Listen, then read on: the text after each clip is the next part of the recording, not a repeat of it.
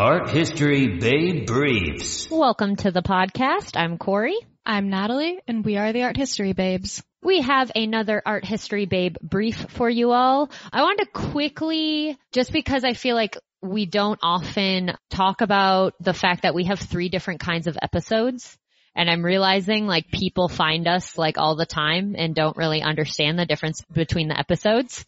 So I'm going to try to explain that more often at the beginning of episodes, so you kind of know that we have our regular long format episodes, which are about different art history topics. We tend to drink during them, and they're not edited for like censorship purposes, so they're explicit.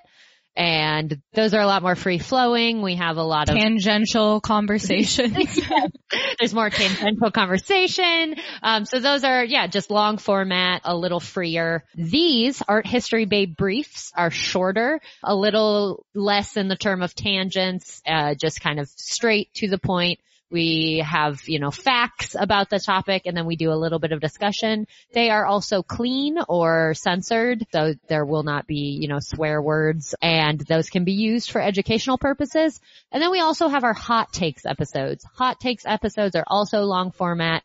They are also explicit, but they are on subjects kind of outside of art history that we will look at through maybe a art historical visual culture kind of lens, but they're also just other topics we want to talk about. So a lot of times they're contemporary television shows, or like we did one on conspiracy theories. So if you're a fairly new listener and you don't quite understand our formatting yet, that's kind of a breakdown of the 3 different kinds of Art History Babes episodes that you can get.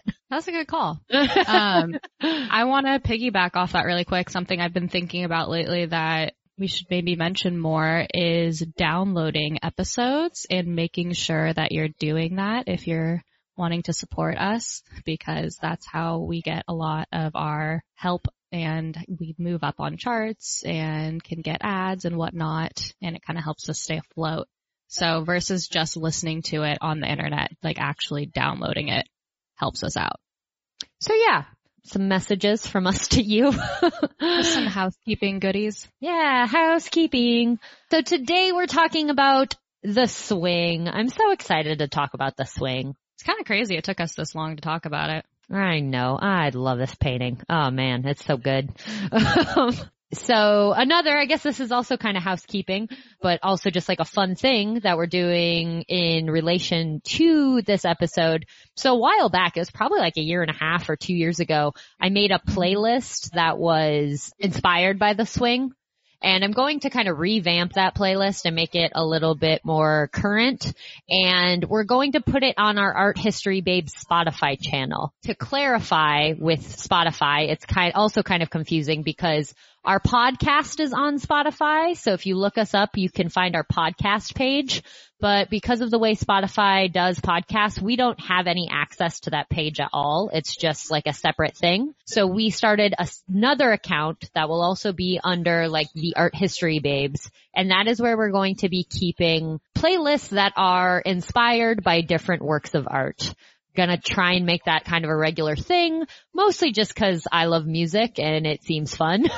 But for episodes moving forward, we're gonna try and do playlists every so often that are inspired by the works that we're talking about. And this will be our first one. So we will link it in the show notes for you, but you can find us on Spotify, and we'll have a playlist curated by me that was inspired by Fragonard's The Swing. Go give it a listen and subscribe to us on Spotify if you haven't already. Yeah, follow us, man. Follow. That's what it's called. I'm like, wait, that didn't sound right. They're the same thing. Subscribing and following is the same thing. Okay, cool. You're good. So the swing. This is, I think, come up at various times throughout the course of the podcast, but I have like an unabashed love for Rococo, and it kind of like pops up randomly. So I don't know, just jazzed about this episode. And I'm also kind of excited because I feel like we haven't talked enough about Rococo, so I'm excited to kind of see your thoughts in relation to this work. Yeah, I'm excited to work through it because this is a painting that didn't really attract me the first time I saw it. But obviously once you learn, and you guys will get there once we stop rambling, we'll take you there in a little bit. You'll know too. But once you learn the history and the backstory of this painting, it becomes a lot more interesting contextually and visually. So I grew a love for this painting. But Rococo is just not my personal aesthetic. It's a little sugary for me. Not at all. I could not imagine you in like pink frill and lace ever. Oh, I can, and I would be pouting, and I'd look like such a brat. Yeah, it's not particularly your vibe. It's not, but I can appreciate it from afar, so I am excited to talk about it, and it was a fun time period. It's a fun time period to look back on. Definitely. Before we get into the facts, you want to know like the most hipster bullshit ever? Yeah, I live in Sacramento, California. I would love to know the most hipster bullshit ever. So back, I want to say circa 2013, my phone case was this painting, was The Swing by Fragonard, and then like printed over it in those like white block letters was a lyric from a Vampire Weekend song. What was it? Oh my god, this is so good. Everyone who doesn't know what this painting looks like is looking it up right now. They're like, we're not even going to wait for the visual analysis. We need to know. It said, "Here comes the feeling you thought you'd forgotten." Ooh, I know, Sandy. right? Right? And I wish I still had that phone case, to be completely honest. Like, I loved that phone case so much. I thought it was the dopest thing. I thought I was so cool. I mean, I think it needs to make a reemergence, and we'll make it happen somehow. We'll find it again or create one. Well, Vampire Weekend just came out with a new album, so they're making a reemergence. Perfect timing. Let's find a new lyric. Let's make that new phone case. Maybe this could be our spring merch. All Vampire Weekend themed, just for the hell of it. What if that was like our next merch was just Fragonard's Swing with different Vampire Weekend lyrics on top of it? Oh, I love it. Anyway, we promised you guys scripted. We promised educational.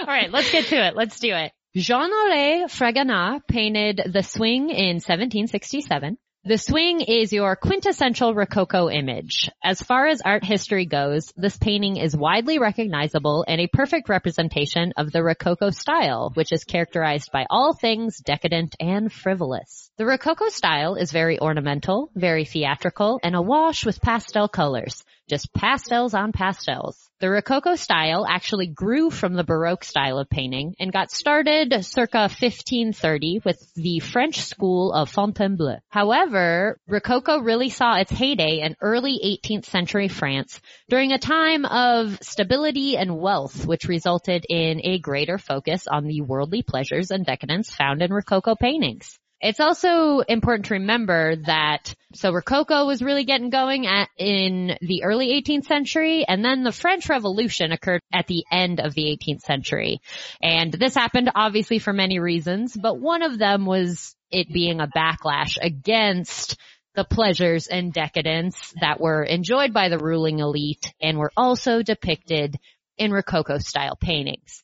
So I think the general vibe of the French Revolution, it can be seen in how people look at Rococo. I think there was a very kind of vicious backlash against Rococo paintings, the same way there was a, super violent, super intense revolution. So this is one way to kind of think about why the Rococo style in intellectual circles has been very widely disliked and criticized. And a lot of times it's looked down upon from a moral standpoint, from like this kind of virtuous moral high ground. And as a response to Rococo, we started to see a lot more very serious, politically engaged art. The Rococo style, and the Swing specifically, is meant to appeal to your sensual side. And it's not really intended to be particularly intellectual. And many Enlightenment thinkers, such as Diderot, not big fans of Rococo or this painting. So let's do some visual analysis and discuss why the Swing is an emblem of the Rococo. So in this painting, a woman in a pink dress swings gleefully through the air. in a very idyllic garden scene. The landscape is lush and green with a large tree to the right from which the swing is hung. A couple of pooty fountains and a pond are visible in the background, kind of tucked away in the garden. An older man pushes the swinging woman from behind, blissfully unaware of the rest of the scene, because in front of the woman, a younger man hides in the bushes, reclining and basking in the view. His face kind of seems to be aglow from peering up this woman's skirt. She coyly looks down at him and playfully kicks off a tiny pink slipper in his direction. The swinging takes place in an extremely overgrown garden, kind of to the point that it's out of control. The scene is lush and full with only a few man-made objects among the organic forms. The swing itself, although barely peeking out from the woman's dress, is made of luxurious red velvet and gold trim. There are 3 pooty sculptures around the pond. On the far left, one holds a finger to his mouth as if to hush. The 2 pooty by the water, in turn, look shocked and embarrassed by the events transpiring. The subject's expressions mimic the chaos of the scene with wide eyes, the woman's eyes being particularly wild.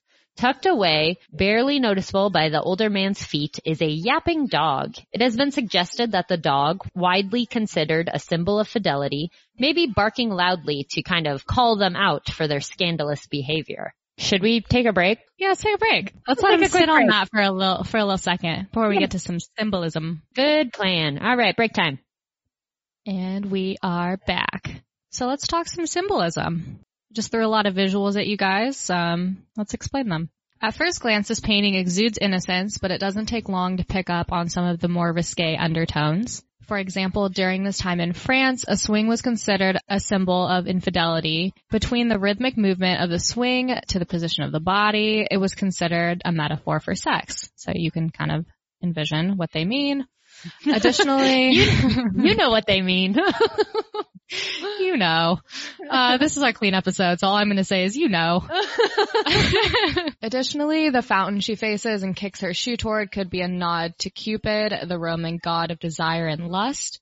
Cupid raises his finger to his lips. Is this an attempt at hushing the barking dog? The hardly visible but obviously aggravated dog is barking at the man pushing the swing, but to no avail. The pup's warnings are going unnoticed by this oblivious man, and desire is overpowering fidelity in the scene. And just the cherry on top, if peering up her skirt isn't kind of scandalous enough, the angle of his outstretched arm is just undeniably phallic. Yup. This painting, it's so, we'll get into this a little more, but it's so sugary, but it's so dirty. Rotten underneath. And that's the whole thing about the Rococo, is that it's sugary in appearance, but then it's got this seedy underbelly. Mm-hmm.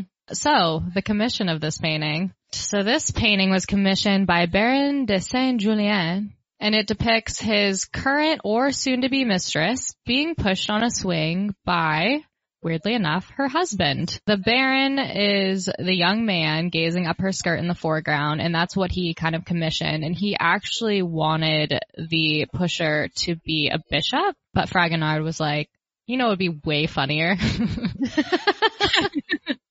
Let's make it her husband. Just personal thoughts. I kind of like the bishop. I kind of think that's like more fun, you know, like, because the bishop represents like the church and everything the church represents and stuff. And it's kind of like placing this scene of almost like sexual abandon at the hands of a bishop. I think that's kind of an interesting move. I think you're right. I don't think they were ready for it. At the time, this in itself was like scandalous enough, actually visually representing a situation that happened all the time. Like it wasn't an uncommon thing, but it wasn't talked about. It definitely wasn't painted. Yeah.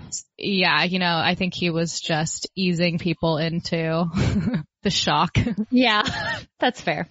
I mean, if someone wants to remake it with a bishop, I'd be super down to see what that looks like. So. For sure. A contemporary swing. I'd be into it. Ooh, I wonder if that exists. I feel like this image has had to have been appropriated by contemporary artists. I would be really surprised if it hasn't in some, meaningful way yet. For real. And if not, then it's probably going to happen like right now because we're due. Yeah. And we're in a similar space too, I think our generation, we grew up in a time of wealth and stability and frivolity, and now we're dealing with a lot of revolutionary stuff. I think this painting is timely in a lot of ways. Yeah, I think you're right. I agree. Yes. That is a yes for me. Yeah, Fragonard depicts the whole dynamic of this love triangle in true Rococo fashion, but whether the affair was already happening at this point in time or merely impending, we have no way of knowing. Yeah, we just get to speculate, because who doesn't love to speculate? I mean, we're art historians. It's a large part of what we do. If you don't know that by now, welcome. So just kind of a fun little question for us to parse through. In terms of the way the painting is done and she's depicted, do you think that she's being positioned as more of an object and being objectified in a way? Or do you think she's kind of an instigator in the scene and being a little more manipulative?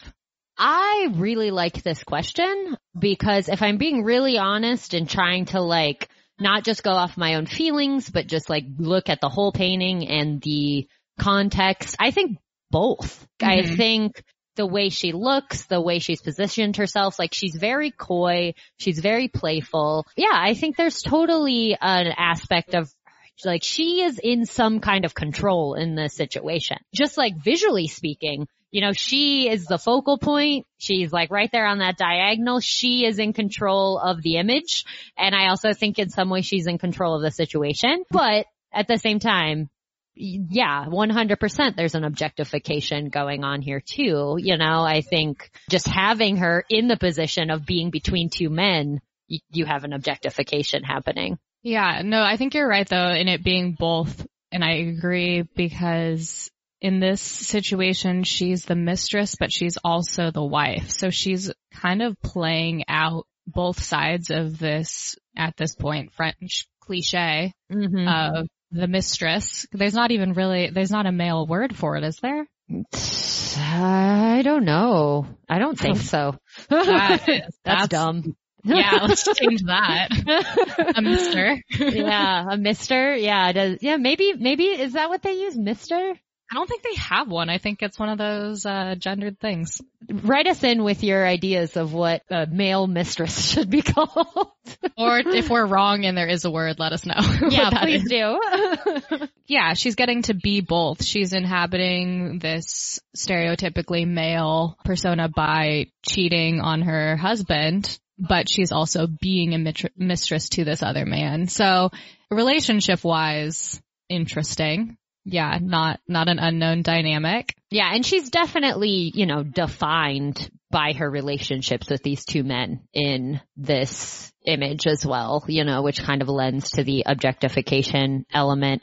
And now I'm thinking back to the idea of it being a bishop. And once again, I think that would be super interesting if, she was being defined by her person, whatever he is, the person she's sleeping with, and defined by her relationship to the church, defined by a bishop. I feel like that would be really interesting too, but that's more of me running away with an idea that didn't actually come to fruition. What could have been? Maybe the French Revolution would have never happened.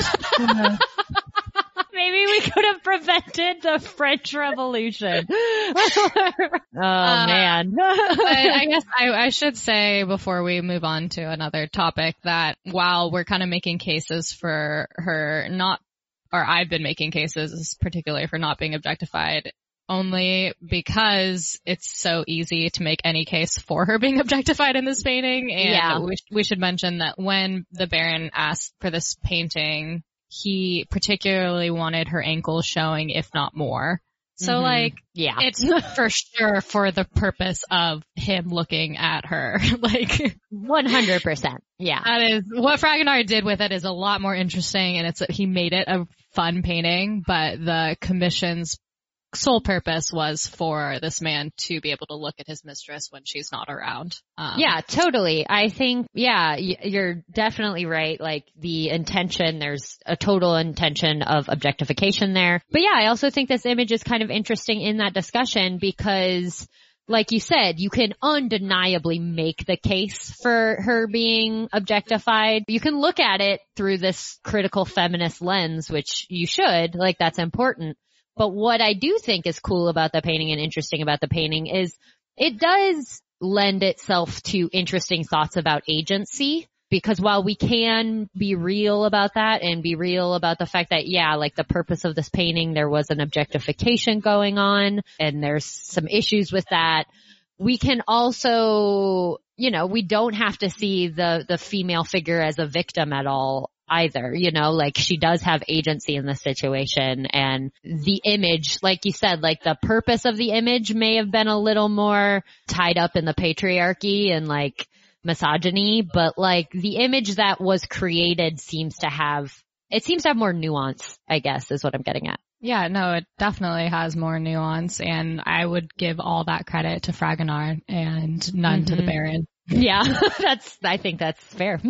I guess that kind of leads to other stuff I want to say. So I just have some thoughts and feelies that I want to put out there just because Rococo is so often, I don't know, like shut down as being like almost like anti-intellectual art. I guess to some degree I'm like, is that so bad though? Like, does every like artwork need to be making a huge like political intellectual statement? That's like number one. But two, I feel like we've had some really interesting intellectual discussion concerning this painting for it being anti-intellectual. You know what I mean? Yeah. If you're still making the case for it being anti-intellectual at this point, you're just being a jerk. And if it were an explicit episode, I'd be using another word.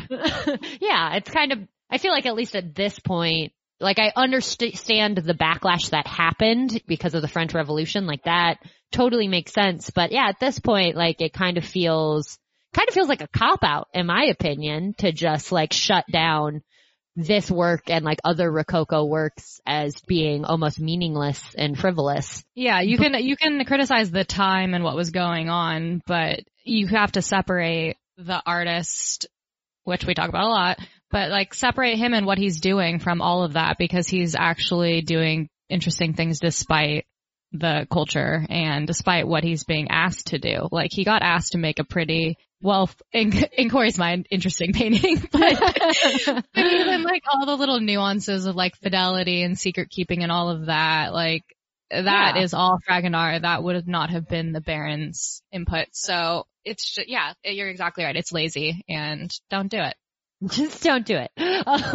My like personal love from this work honestly comes largely from a place of personal interpretation more than anything else. Like I've always liked this work and I enjoy learning about it and learning context because it just adds layers, but I always just something about this work just hit me. Like it made me feel things. I just really always enjoyed it.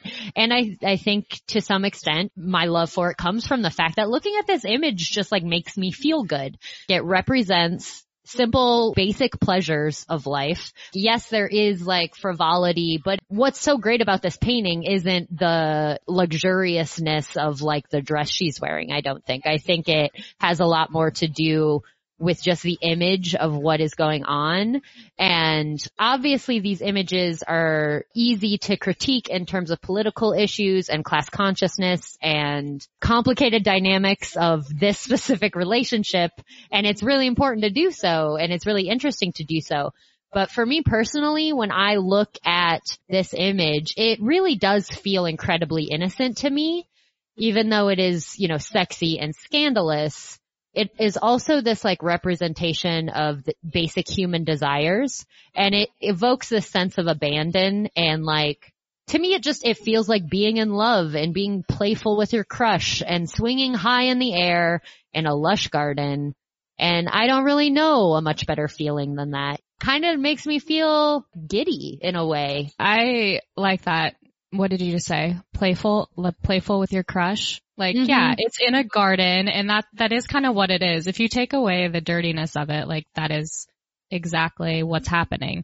It's two people who are in love and in that kind of infatuation stage, and they're having fun. Yeah, and then you think too about just the sensation of being on a swing. That gets like the butterflies going in your stomach. To me, really like looking at this image and like kind of letting my emotions take over, it evokes those butterflies, which is just like such an innocent, fun feeling. And one that I think when you're an adult caught up in the craziness of life, like sometimes we could use more of that fun feeling, you know, like it just it just feels good. But then I think some part of me also does find something valuable and something interesting from the dark side, the seedier side of it, because that also just kind of represents, I'm getting really, esoteric at this point, but it kind of represents like the balance of things. There's innocence and there's joy and there's pleasure, but with every amazing, great, euphoric feeling, there's darkness.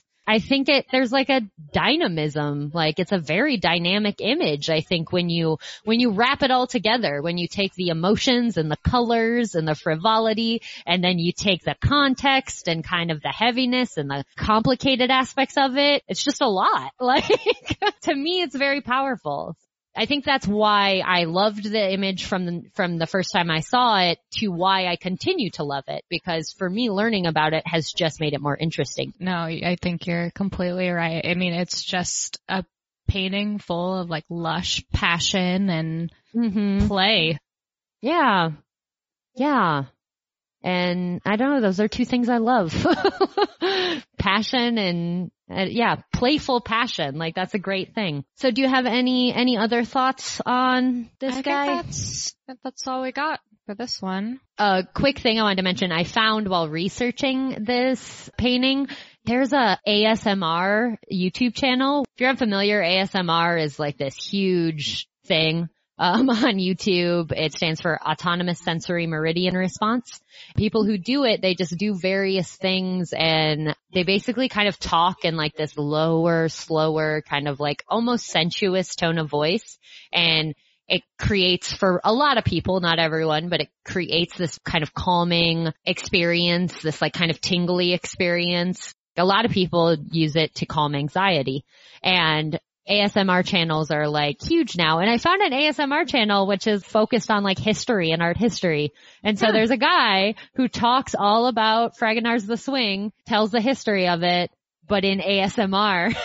And it's like very enjoyable, but also I thought it was an interesting parallel to the artwork itself, because ASMR is something like a lot of people have kind of been trying to like talk through it and figure out why it has this effect on people. And like some people do make the argument that it's just straight up sexual, but I don't think it is just like sexual for a lot of people, but I do think there is a sensuality to it, in that sense that it makes you kind of tingly and like warm. I don't think it's necessarily like sexual, like dirty, but you know, there's a sensuality to it, and it like taps in 21st century sexuality, not 18th century sexuality. We'll just say that. Like we have a lot broader understanding of what sexuality is now, and hopefully no one listening thinks that sex is dirty. Yeah, there we go. That was a great way to put it. So there's a sensuality to it in that it's tapping into your senses and things. And so that being one of the primary themes of this painting, I just thought it was interesting, you know, this ASMR experience of learning about this painting. So, we'll link it down below for you so you can check it out yourself. All right, guys. Thanks for listening. We appreciate you. If you are out there studying for the AP Art History exam, make sure to head over to arthistorybabes.com and check out our page that we have compiled all of our content that we've made that is relevant for the exam. So you can use some of our resources to help you study. Check us out on all the social media. Head over to the YouTube, you know, all the good stuff. Also, if you have not, make sure to check out artandobject.com. It is a really great website full of great resources for learning art history, as well as just like staying on top of what's going on in the contemporary art world. So that's artandobject.com. That's it, guys. All right. See you next time. Hear you next time. Bye. From California.